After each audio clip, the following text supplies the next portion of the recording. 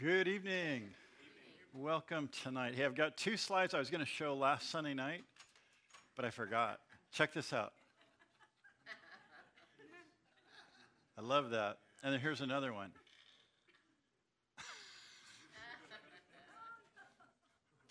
I think those are hilarious, and I wanted to share those with you. So anyway, we're here to study Exodus. So let's open our Bibles. We've been studying verse by verse, chapter by chapter through this book. We went all the way through Genesis, took about almost 2 years, and now we're in Exodus. And we're learning about how God's people who were brought down because of a famine into Egypt through Israel, we have Abraham, Isaac, and Jacob. His name was changed to Israel. His sons were brought down into Egypt. 400 years have elapsed between Genesis and Exodus, and now God is going to get his people, his chosen people, his covenant people, out of Egypt, and that's what the title is all about. But we're learning how God is going to do this. That's the wonderful part about studying the Bible. We have this history recorded for us. So we're in chapter 8 of Exodus.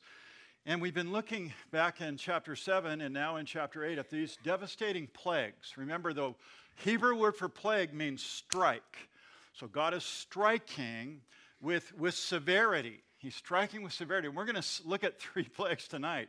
Hoy vey, they're very. This is talking about God striking out against Pharaoh and the gods of Egypt. But there are those that say, these liberal theologians that say, it rained really hard and the river Nile flooded and it turned into blood because all the clay ran off the mountains, so it turned red. But that's not what the Bible says. I don't believe that at all. One of the reasons I don't believe that is because they started when Moses prayed and obeyed God and held his staff up, and they ended when Moses praised them away. And you're going to see that again tonight. So they're very miraculous. This is God challenging the many, many gods, because Egypt is a polytheistic country. And so God is challenging their gods with all these miraculous plagues that we're looking at. So the first one was the Nile turned into blood. Again, God is proving he has power over Pharaoh and the Egyptian god Osiris.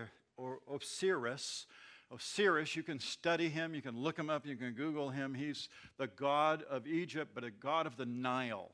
And the people in Egypt worshiped the god of the Nile. In fact, we're going to find out how Pharaoh, every time he goes to the water in the morning, that's where Moses meets him. Why? Why is he there? He's not there to bathe. Pharaoh didn't bathe in the water.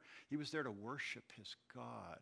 And while he's there worshiping his God, every morning Moses shows up and he challenges him and his God. And so we'll see that again as well tonight. But tonight we're going to look at the plagues. Again, we're going to look at 3 plagues. In chapter 8, we start with frogs. Frogs. I don't know if you like frogs or not, but that's what we're going to look at tonight. I've entitled the study, The Plagues and Finger of God. That's what we're going to be looking at. We'll begin in chapter 8, verse 1 in a moment. Let's ask God's blessing and a word of prayer. Father, as we open your word now, we believe it's truth. I interpret it literally.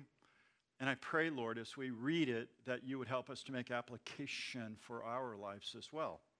That we're not just here to learn history, but how this history proves a covenant-keeping and making God. How this history shows us that you love your people and there's nothing that can stand in your way. You are absolutely sovereign. And so, Lord, teach us from this story that we might build our faith and be strengthened because of it. In Jesus we pray. Amen. Let's look at this plague of frogs, beginning in verse 1 of chapter 8. And the Lord spoke to Moses, "Go to Pharaoh, say to him, thus says the Lord," or Yahweh, "let my people go, that they may serve me. But if you refuse to let them go, I will smite," remember the plagues, it's a strike, "I'll smite all your territory with frogs. So the river shall bring forth frogs abundantly, which shall go up and come into your house, into your bedroom, on your bed, into the houses of your servants, on your people, into your ovens, and into your kneading bowls. Every bit of your food supplies in your kitchen, you're going to open your box of Cheerios, and out comes a frog.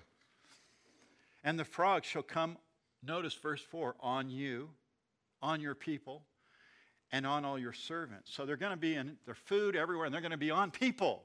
How many like frogs on them? No. Ladies are going, I don't like these slimy, wart-producing frogs. I mean, think that way when you're reading this here. Then the Lord spoke to Moses, say to Aaron, stretch out your hand with your rod over the streams, over the rivers, over the ponds, and cause frogs to come up on the land of Egypt. So Aaron obediently stretched out his hand, verse 6, over the waters of Egypt. And the frogs came up and covered the land of Egypt. And then these magicians, these guys are really interesting. Pharaoh's magicians here, notice, did so with their enchantments. They made more frogs, like they needed more of them, right? And they brought up frogs on the land of Egypt. Now, again, in verse 1, we're going to see this phrase repeated over and over again because we're supposed to get something. Whenever you see something in the Scriptures repeated, there's something for you to learn. Notice in verse 1 this phrase. God says, he commands Pharaoh to let my people go that they may serve me. Now that word serve there can be serve him or worship him. The problem is God's people are in Egypt. And Egypt are idolators. They worship everything. Animals. Lots of animals, as we're going to see. Frogs being one of them. And so God he wants his people out of that country, Egypt, so they'll worship him as God alone. God will never allow another God in front of him. God's a jealous God, the Scriptures say. And so his people they're captive in Egypt, and there's all this idolatry going around. And so God says to Pharaoh, let my people go that they may serve me. You're going to see that over and over. Even tonight you'll see it a couple more times. But God's demand to Pharaoh throughout the plagues is let my people go so they can come and serve me. Come out of this idolatrous place. I want my people. I want them to worship and serve me. Again, the first time you saw it was all the way back in chapter 4, verse 23. Chapter 5, verse 1, chapter 7, verse 16, and now here in chapter 8, verse 1. Let my people go so they might serve me. We're going to see it again at the end of the chapter in verse 20. We'll see it again tonight. But God is claiming these people. These are my people. They're not yours, Pharaoh. These are my people, and I want to deliver my people. I have a purpose and a job for my people. Remember, the seed of the woman in Genesis chapter 3. The seed of the woman. We're going to see Jesus Christ, the Messiah, come through this family, through the sons of Jacob, whose name was changed to Israel, the children of Israel. These 2 million people, they come from this one man. Remember God's covenant, his promise. Abraham, I'm going to make your family as innumerable as the stars in the heaven or the dust on the earth. And so that was his promise. And now there's 2 million people in Egypt, and they're God's people. He's claiming them. He wants to bring them back. But they've been in bondage there in Egypt. And remember the promise, I'll curse those who curse you. I'll bless those who bless you. So now his people are in Egypt, and what's going on there? They're getting cursed by Pharaoh. So guess what happens? God's going to curse him. That promise, I believe, is still in effect today. I don't believe that promise is eradicated. That's why I think it's important for America to always support Israel. It's important for you as Christians to vote for people that are going to go to Washington and support Israel. Why? Because the Scripture makes it very clear. Those people that haven't, nations that have not supported Israel, they're in all kinds of trouble. And you can look at a historical pattern as well. But tonight, here in verse 2, notice, my first point, God warns Pharaoh, if you refuse to let them go, verse 2, I'm going to smite all your territory. Not just your palace, not just your capital, but the whole land, and the whole territory with frogs. So the river shall bring forth frogs abundantly. They're going to go and come into your house, your bedroom, your bed, your houses of your servants, on your people, into your ovens, and into your kneading bowls. Very interesting plague, by the way. Each one of these plagues is against a specific god because the Egyptians had a pantheon of gods and goddesses. This happens to be a goddess, but again, God is answering Pharaoh's question. And the question was, when Moses first came to Pharaoh, the Lord, Yahweh, says, let my people go. And remember what Pharaoh was like, what? I'm the most important person. I am a God here in Egypt. Who are you talking to? I don't know your God. Who is it? Here's the scripture right here behind me. It's Exodus 5, verse 2. He says, who is the Lord that I should obey his voice and let Israel go? I'm not going to let him go. I'm God. These are my people. I don't recognize you are God. That's what he was saying. So through all of these things, God is speaking directly to Pharaoh. I'm God. Let my people go. And each one of these plagues strikes against Egypt and against him. He's going to slowly get it. And tonight we'll see a change in his mind. His heart is still hard. His heart's hard through these plagues. But he's starting to realize that he doesn't have as much power as this God. Now, the frog plague was a strike against the Egyptian goddess Heket. And let me show you a picture. This comes off the side of one of these old. Let me show you a picture. There it is. Now, notice the face on that god there on your right. See the face? See how it resembles a frog? You can actually find Heket. You can Google that if you want. And you'll find this frog goddess. Again, these people worshipped these different idols. They had Osiris, the god of the Nile. They have this goddess frog. Doesn't that make sense? They have a goddess. It's a frog. And they worshiped the frog. And this is just one of the many things off the Egyptian today. You can see this is from the British Museum. I'm not sure that I saw that. I've been in the British Museum, seen things like this. When you go in there and you see things that are 4,000 years old, it's pretty impressive, pretty awesome. But this is this god or goddess Heket. She's a woman with a frog's head, and she's the goddess of fertility and midwives. Supposedly from her nostrils came this breath of life, and so the women would go and pray and offer this frog goddess, things, and then they would get pregnant. That was their belief. They were idolaters. So this is the interesting thing about frogs, though. Because they worship Heket there, any frog that was in their land was sacred. In other words, you don't step on, it's like a turtle out in the Mojave Desert. You don't step on them, you don't touch them, you don't mess with them. They're sacred. They're not to be killed. Okay? So think about that. Now their nation is inundated, but they can't kill them. It's insane. These people were worshiping, and they had these sacred frogs. They don't kill them, they worship them.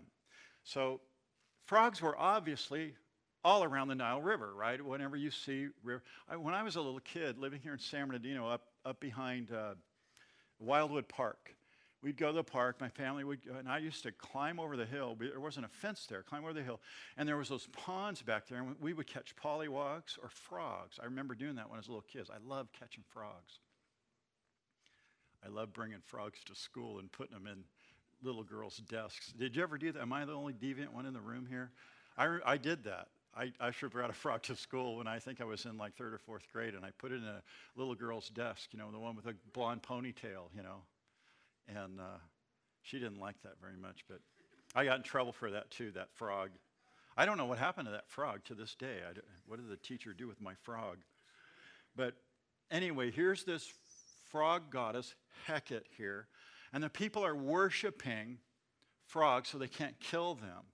And these frogs are everywhere, under the bed sheets, in the cooking utensils. Again, the Lord is mocking. You can't help but think that God is smiling as he's watching this play out.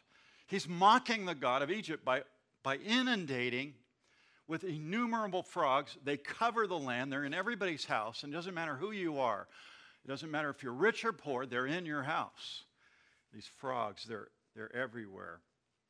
Verse 4, my next point here, they cover Egypt. Notice, and the frogs shall come upon you, on your people, on your servants.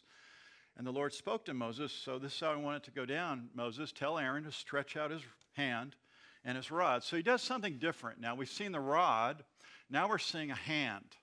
He's bringing a hand up. There's some significance to the hand with the rod, and he does it over stream. So as he's walking through the land, he's holding his hand, and frogs are just blowing right out of the water, out of the freshwater pools and out of the stagnant pools and out of the rivers. All these frogs are coming out.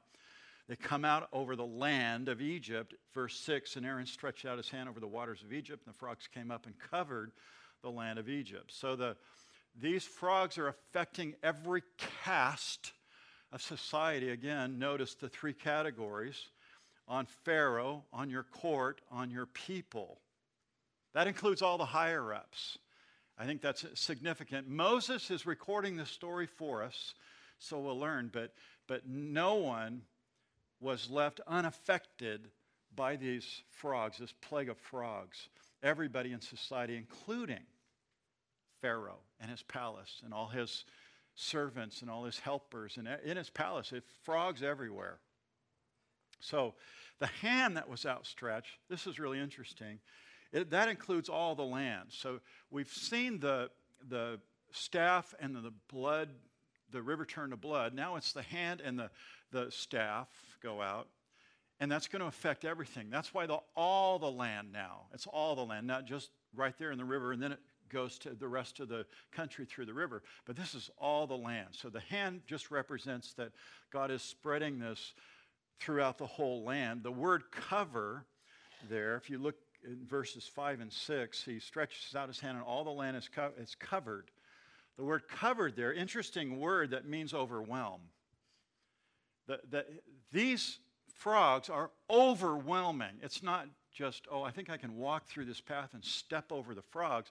They were overwhelmed. You couldn't go anywhere without a frog being in your path. They're inundated, they're overwhelmed with frog. Now the reason I say that is because when we get to chapter 10, we're going to get to this plague of locusts. And the locusts are going to overwhelm. They're going to cover the land. We see the same word used there. And then we get to chapter 14 and 15, when the children of Israel are escaping through the Red Sea. And they look back and they see the Pharaoh's armor. Guess what happens? The same word.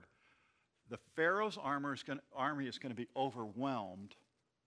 This word kasha in the very interesting word, by the way. We see it over and over. God is overwhelming them with these plagues, and he's going to overwhelm. In other words, you want to know who I am? I will show you who I am.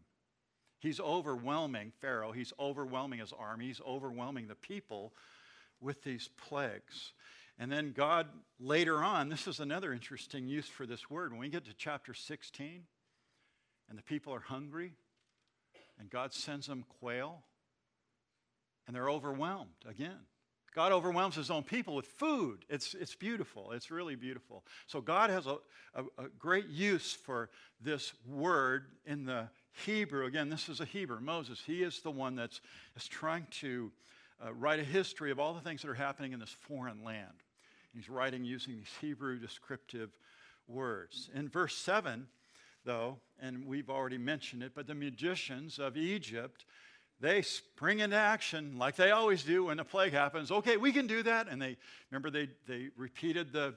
duplicated the miracle of the staff turned into a crocodile. Remember, not a snake, but a crocodile.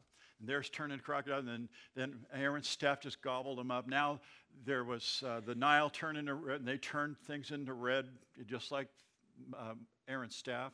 And now it's Aaron's staff, frogs, and then they go, we can do that, and they make more frogs. I mean, I bet they were the most popular people in Egypt. Can you imagine? I mean, think about that. What a bunch of doinks there. The thing that they're doing, though, they're imitating.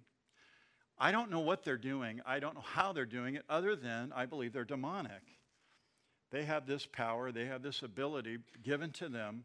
It's a demonic power. But all they do is increase the misery of the people. Again, I think Pharaoh is like, okay, Simon the sorcerer, enough, you know. I've had enough of all this stuff. Why don't you get lost, you guys? You know, the second time you've really blown it here.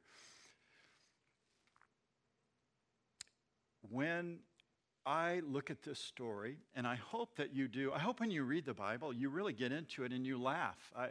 I think this story is funny, and I'm wondering if God isn't, in a way, okay, frogs. You guys worship this frog. You don't even know the living God, the maker of the heavens, and you're worshiping, okay, you want frogs? I'll give you frogs. I mean, I see that, and I think it's okay as you read the Bible to laugh and see what God is doing. He's mocking this god Hecate here in this story. They want to know who God is. I'll show you who I am. And God smites, plagues, strikes. He smites the mightiest nation on the planet at this time. The sovereign God of the universe is just laid waste. And he's going to keep doing it, by the way. So God does this. God can do anything. He can accomplish anything. He's exercising his sovereignty and his will for his purpose. And he uses, think about this, he's using these, I don't know how, maybe they were little frogs. I used to catch little frogs. But all in our mountains here, we have bigger frogs. We have bullfrogs. We don't know the size of the frogs. But he uses this, compared to a human, this little animal.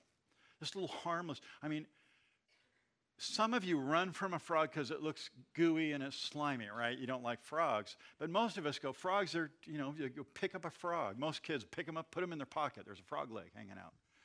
They're not afraid of frogs. Frogs aren't like snakes, or they're not like bears or lions. They're frogs. You know, they have this big old frog mouth, and they eat bugs. And so they're not that threatening. But God is using this small, weak frog to do what? To kasha, to overwhelm the people there, and mighty Pharaoh. They're all overwhelmed. He's humbling Egypt with frogs.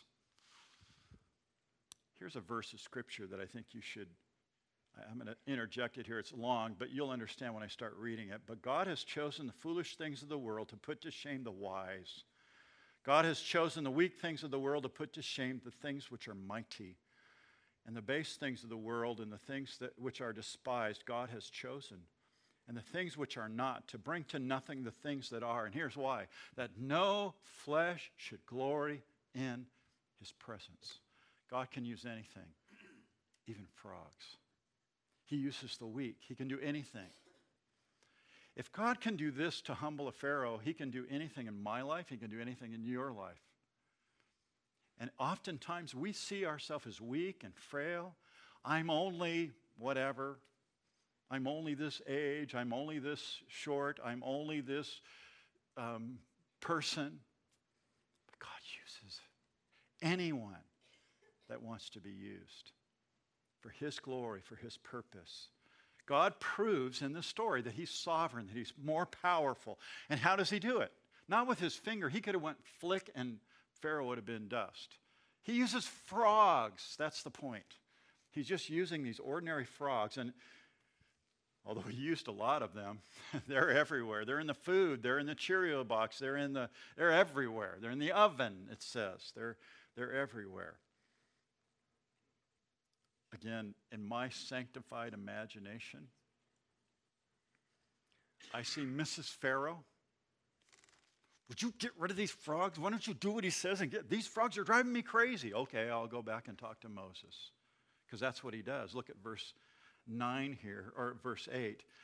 And I've entitled this, Let's Make a Deal. The Pharaoh called for Moses and Aaron and said, notice what he says, entreat the Lord that he may take away the frogs from me. First, he's always thinking about himself, right? This is Pharaoh. And from my people. And if you do that for me, if you ask your God, and if he does it, here's the deal. I will let the people go that they can sacrifice to the Lord. Okay, this is the first time in this succession, this gradual succession of more and more plagues against Pharaoh and against the people. The first time that he's willing to even budge here. And he acknowledges the Lord because the plague is overwhelming. It's overwhelming. It's everywhere. And even Mrs. Pharaoh, his kids, it's just overwhelming, and he can't stand it anymore. And so he's going to make a deal here. And he promises. Notice his little promise. He's not going to keep it, but he makes a promise. Verse 9, and Moses said to Pharaoh, accept the honor of saying, when I shall intercede for you, for your servants, and for your people, to destroy the frogs from you and your houses, that they may remain in the river only. Okay, I'll do this, but they're just going to go back to the river.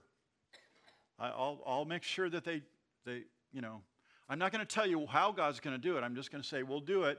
Somehow God's going to do it, and then they'll recede back to the river. So he said, tomorrow, verse 10, and he said, let it be according to your word, that you may know that there is no one like Yahweh, our God. And the frogs shall depart from you, from your houses, from your servants, from your people. They shall remain in the river only. Then Moses, verse 12, and Aaron, they went out from Pharaoh. And Moses cried out to the Lord concerning the frogs which he had brought against Pharaoh. So the Lord did, according to the word of Moses. Remember, Moses is the prophet to the people. But Moses was made God to Pharaoh, remember? I'm going to make you like God, and you're going to have your prophet Aaron. And so Moses is speaking, and whatever he speaks is going to happen. God is obviously leading him. So Moses speaks to Pharaoh, and the deal is struck. And again, Pharaoh has no intention of keeping his side of this bargain. But God is faithful. Moses is faithful here. The key to this whole plague is that God is in control when it starts and when it ends, because it ends when Moses prays in verse 12 there. And God answers, and all the frogs died.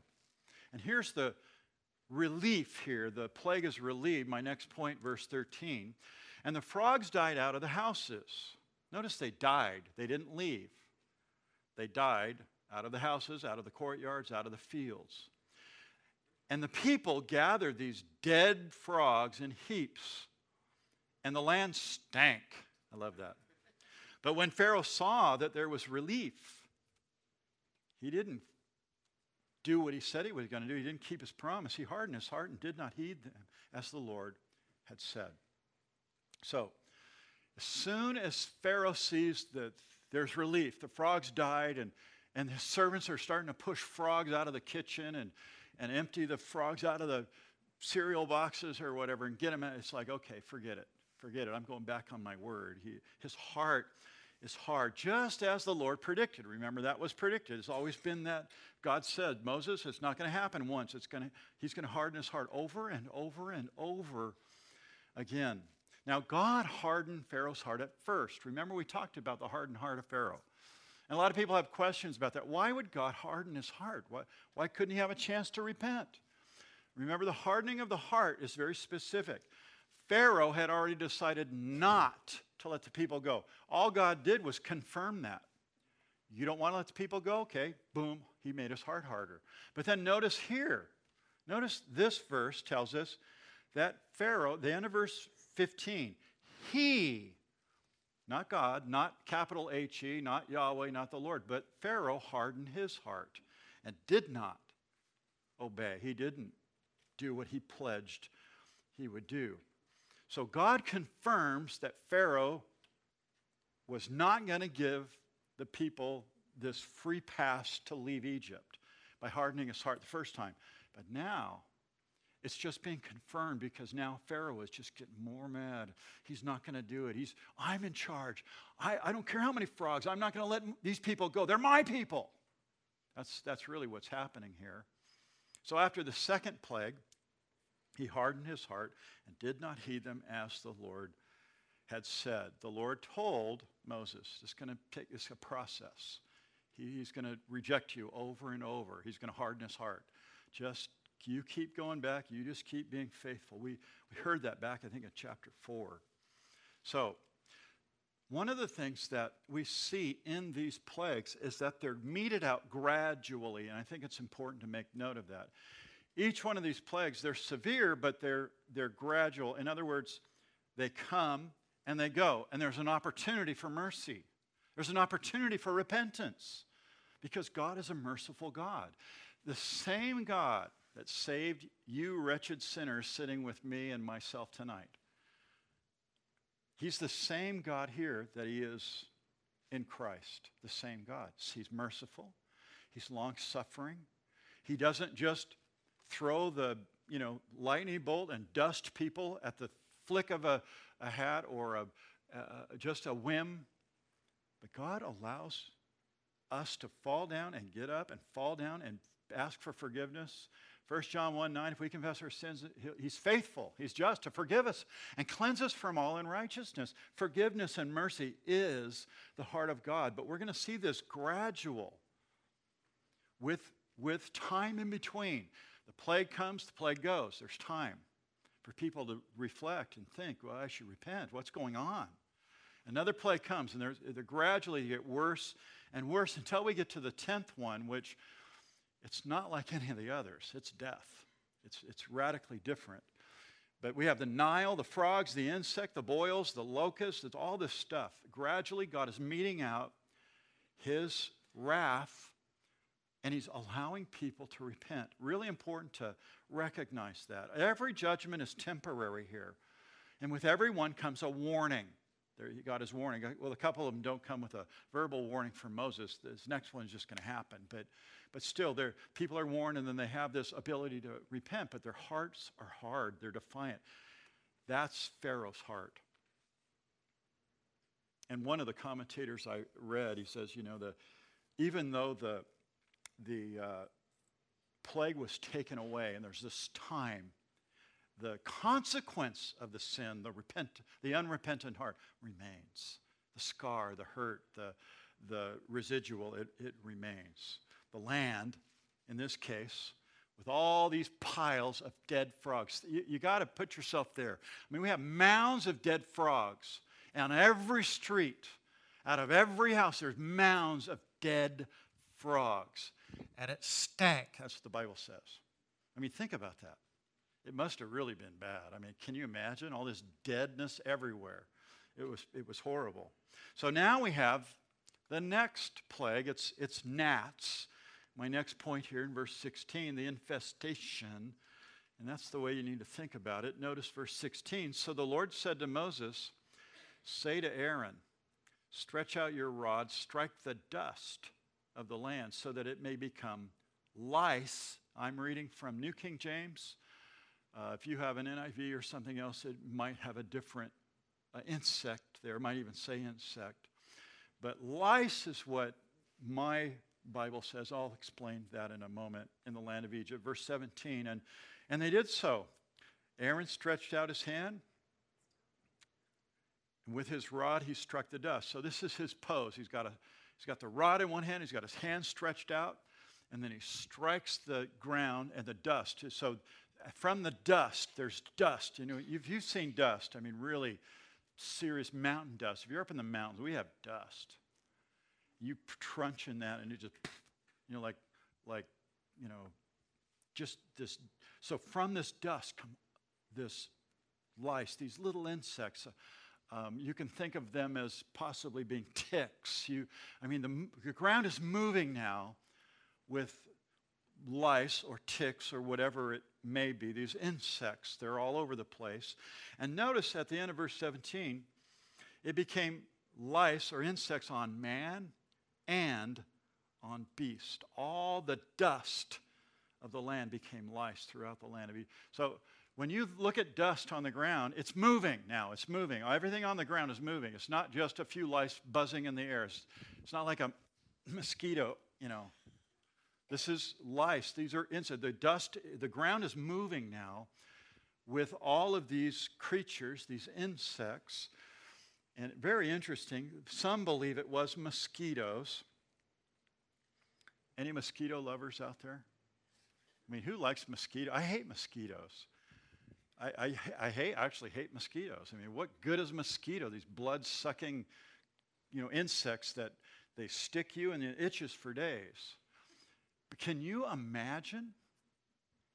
The ground's moving with mosquitoes. They're everywhere. They're on the animals, too. The animals are going nuts. People are going crazy. In fact, I read a story today about in the Amazon where there's really bad mosquitoes.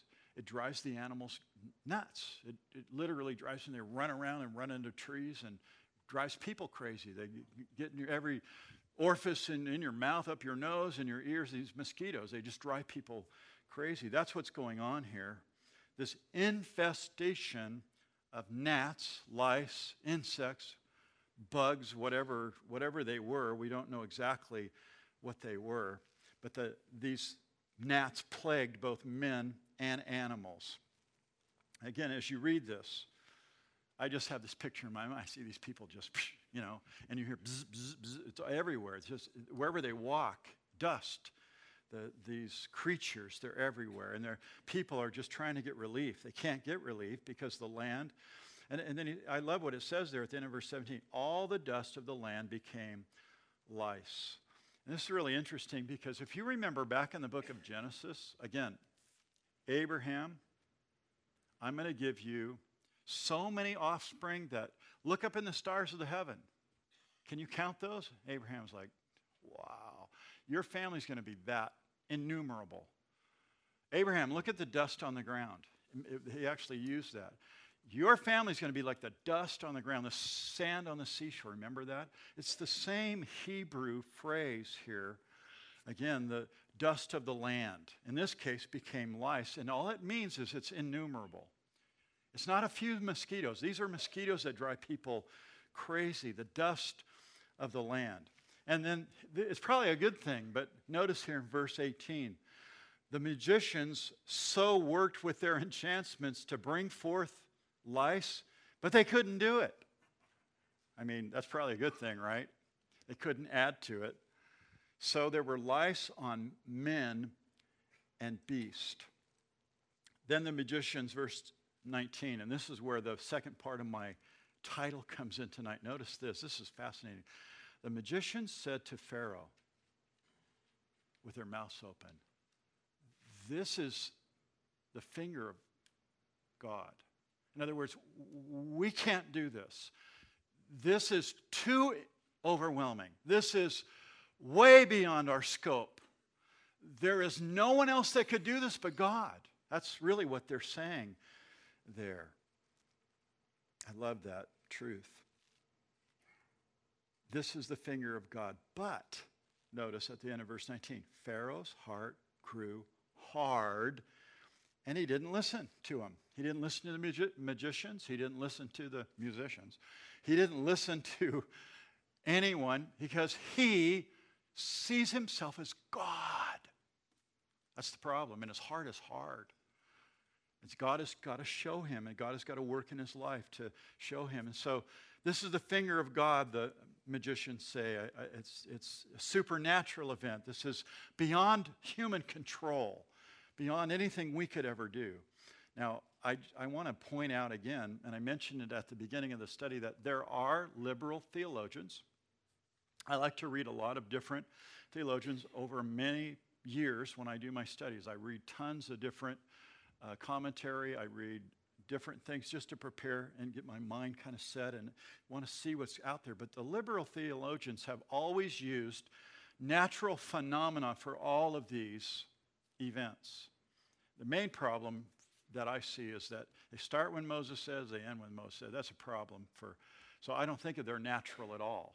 Their frogs were real, and the Nile River's real, but the blood and the dead fish, mounds of frogs in everybody's bed. I mean, and now we have the lice, the mites, the whatever you want to call them, the ticks, the mosquitoes. They're everywhere. Again, the plagues are all supernatural. They're miraculous. They're not naturalistic. And after the frogs died, again, they stink. Now, the liberal theologian says, well, it's just, a flood, the Nile rose, the frogs came out, the fish died because of all the sediment in the water.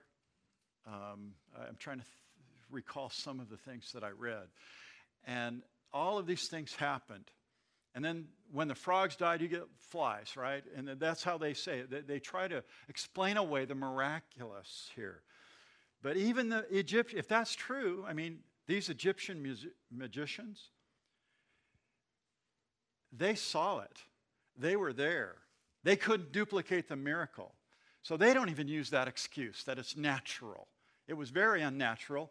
And they even mentioned that it was the finger of God. Even the secular magicians recognize this is not ordinary. This is not natural.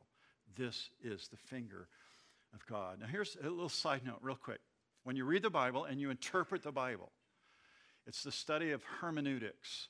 Hermeneutics has principles that help guide you. I believe in a literal interpretation of the Bible, and I believe that it's important that when you read the Bible, one of the principles that I learned a long time ago is when you're reading the Bible and the Bible itself makes plain sense, then don't try to take it out of context and give it some other sense. Just read the Bible when it makes common sense. Don't seek other sense. Don't seek any other sense. Don't try to read into it. And if you do that, you'll really gain a lot of instruction from the Bible. The Bible is just a regular book that God's given to man. This is who God is. This is what he's done. And I believe you can take the scriptures literally. And those that don't, they're the ones that add all these other things, and they get off into these other paths. And it's much easier to stay in the plain understanding, the normal interpretation of the scriptures. Now in verse 20, that was just my little side note for you guys that study. We have the fourth plague, and it's flies. Very interesting, flies. So this plague with insects, that's why mites, ticks, stuff on the ground, maybe mosquitoes. But now we have flies. Verse 20, and the Lord said to Moses, rise early in the morning and stand before Pharaoh. Now, the third plague, Pharaoh never knew what hit him. Moses didn't go and say, Pharaoh, you're going to get this gnats. They're coming at you. All the ground's going to start moving. No, God just says, just do it. Aaron, just do it. This time, Moses is going to get a warning. So we're back into that. Remember I gave you the cycle. There's cycles. There's 3 cycles of 3. The first 2, he gets a warning. The last one, he doesn't get warned. So we're in the second cycle of 3 here with the plague of flies. Rise early in the morning and stand before Pharaoh as he comes out to the water. Again, historians will tell you that none of the pharaohs would get in that dirty Nile. They just would not do that. They were way too up and refined to go into the water to bathe. So he's not going there to bathe, but what he is going there is to worship. And he's begging his god. Orisis and Hecate, the fraud queen gal, he's begging them to help him, but they can't come and help him. They're idols. So that's what he's doing there at the river. Verse 20, then say to him, so when you see him out there worshiping, I want you to go meet him out there by the river. Say, thus says the Lord, let my people go that they may serve me. There's that comment again. You'll hear it again and again from the Lord. Or else if you will not let my people go, behold, I will send, here it is, swarms of flies on you and your servants and on your people and in your houses. The houses of the Egyptians shall be full of swarms of flies, and also the ground on which they stand. And in that day, verse 22, I will set apart the land of Goshen, in which my people dwell. Remember, when Jacob's family, Israel's family settled, they were in the Goshen. And what were they? What was their occupation? Remember what? They were herders. That's what they did. They had cattle and goats, herders. And so they're down in Goshen, but this is interesting. The flies are going to affect the Egyptians, but there's going to be a wall there. There's a wall there in Goshen. There's no flies on that side of all the flies are in Egypt. There's no flies there in Goshen. Very interesting here. Let's see. Goshen, my people dwell, that no swarms of flies shall be there, in order that you may know that I am the Lord in the midst of the land. These are my people. I'm going to protect them this time. So, Pharaoh, you can go and check this out yourself. You can walk down there and you can see Goshen, no flies. Egypt, lots of flies, swarms of flies. No flies. Flies. Very interesting again. And the Lord did so, verse 24, the thick swarms of flies came into the house of Pharaoh, into his servants' houses, and into the land of Egypt. The land was corrupted because of the swarm of flies. Now again, We don't know the exact species of flies. But I'm thinking that they're bigger than the gnats. They're bigger than the mites. Maybe these are the mosquitoes and the flies, but swarms of them, a wall of flies. They're just everywhere. They're in the house. They're outside. You can't escape them. That's the point. So, what do we find now in verse 25? Pharaoh wants to make another deal. Here it is. Let's make another deal. Pharaoh called for Moses and Aaron and said, "Go sacrifice to your God in the land." And Moses said, "It is not right to do so, for we would be sacrificing the abomination of the Egyptians to the Lord our God. If we sacrifice the abomination of the Egyptians before their eyes, then will they not stone us? We will go 3 days." That's why God wanted them out of the land. He wants them out of Egypt before they even worship him. And Moses knows that. "We will go 3 days' journey into the wilderness and sacrifice to the Lord our God, as he will command us." Now there's 3 offers here, real quick. 3 offers Pharaoh makes with Moses. Number 1, I'll give you guys time off to go worship, but you got to come back. You got to stay in the land. That was the offer number 1.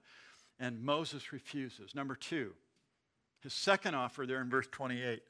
Moses said, "I'll let you go that you may sacrifice to the Lord your God in the wilderness, only you can't go very far."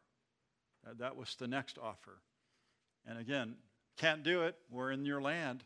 Won't work. Moses said, "Can't do that. It's not a deal." And then finally, notice Pharaoh asks Moses at the end of verse 28, "Intercede for me then." I don't have any more deals. Intercede for me, proving again, Pharaoh is finally understanding that these plagues are supernatural. His magicians can't replicate them. He knows that I need some help outside of myself. This is very good. He's learning. He's going to get there, but his heart's still very, very hard. So he says, "Moses, intercede." Then Moses, verse 29, said, "Indeed, I am going out from you, and I will entreat the Lord that swarms of flies may depart tomorrow from Pharaoh, from his servants, from his people. But let Pharaoh not deal deceitfully anymore. Don't pull a fast one on me. You better be a man of your word in not letting the people go to sacrifice the Lord." So Moses went out from Pharaoh, and he entreated the Lord. And the Lord did according to the word of Moses. He removed the swarms of flies from Pharaoh, from his servants, from his people. Not one remained. But Pharaoh hardened his heart. Not God. This is Pharaoh. Pharaoh hardened his heart at this time also. Neither would he let the people go. Goes back on his word again. He's going to make a deal. He's not a man of his word. He's a lying, deceitful, proud, arrogant, idol-worshiping, I am God man. That's Pharaoh here. He hardened his heart in spite of all God's kindness, and in spite of God stopping. No flies, remember, it's not one fly, there's no flies anymore. People have total relief. And instead of seeing God's hand and acknowledging and repenting, he sees God's hand, but he is not going to relent. He is not going to turn away. His heart gets even harder. That shows you how stubborn he is. So here's just one lesson in closing here. God will give us opportunities, just like in this story with Pharaoh. We make mistakes, and God gives us an opportunity to repent. I don't know what that means to you. Maybe you're doing something right now that you need to repent of. But listen, the Lord is merciful, and you better change, you better repent before your heart gets hard. Pharaoh's having a hard time repenting because his heart is so hard. Christian, you don't want to be that way. You want it, when something happens, you need to recognize it and you need to confess it. 1 John 1:9. And he'll cleanse you, he'll forgive you. If you don't do that, it's like someone said, a man doesn't start by gambling away his paycheck. He starts by just friendly betting, watching poker on TV, and then gets hooked into it, and then it gets worse and more consuming, and the heart gets harder and harder. Christian, are you listening? A man doesn't start with shameful perversion. Starts with a few magazines, a couple of videos, and his heart grows hard. A woman doesn't start addicted to alcohol. It starts with some social drinking. Just a little quick champagne on New Year's Eve. It's okay.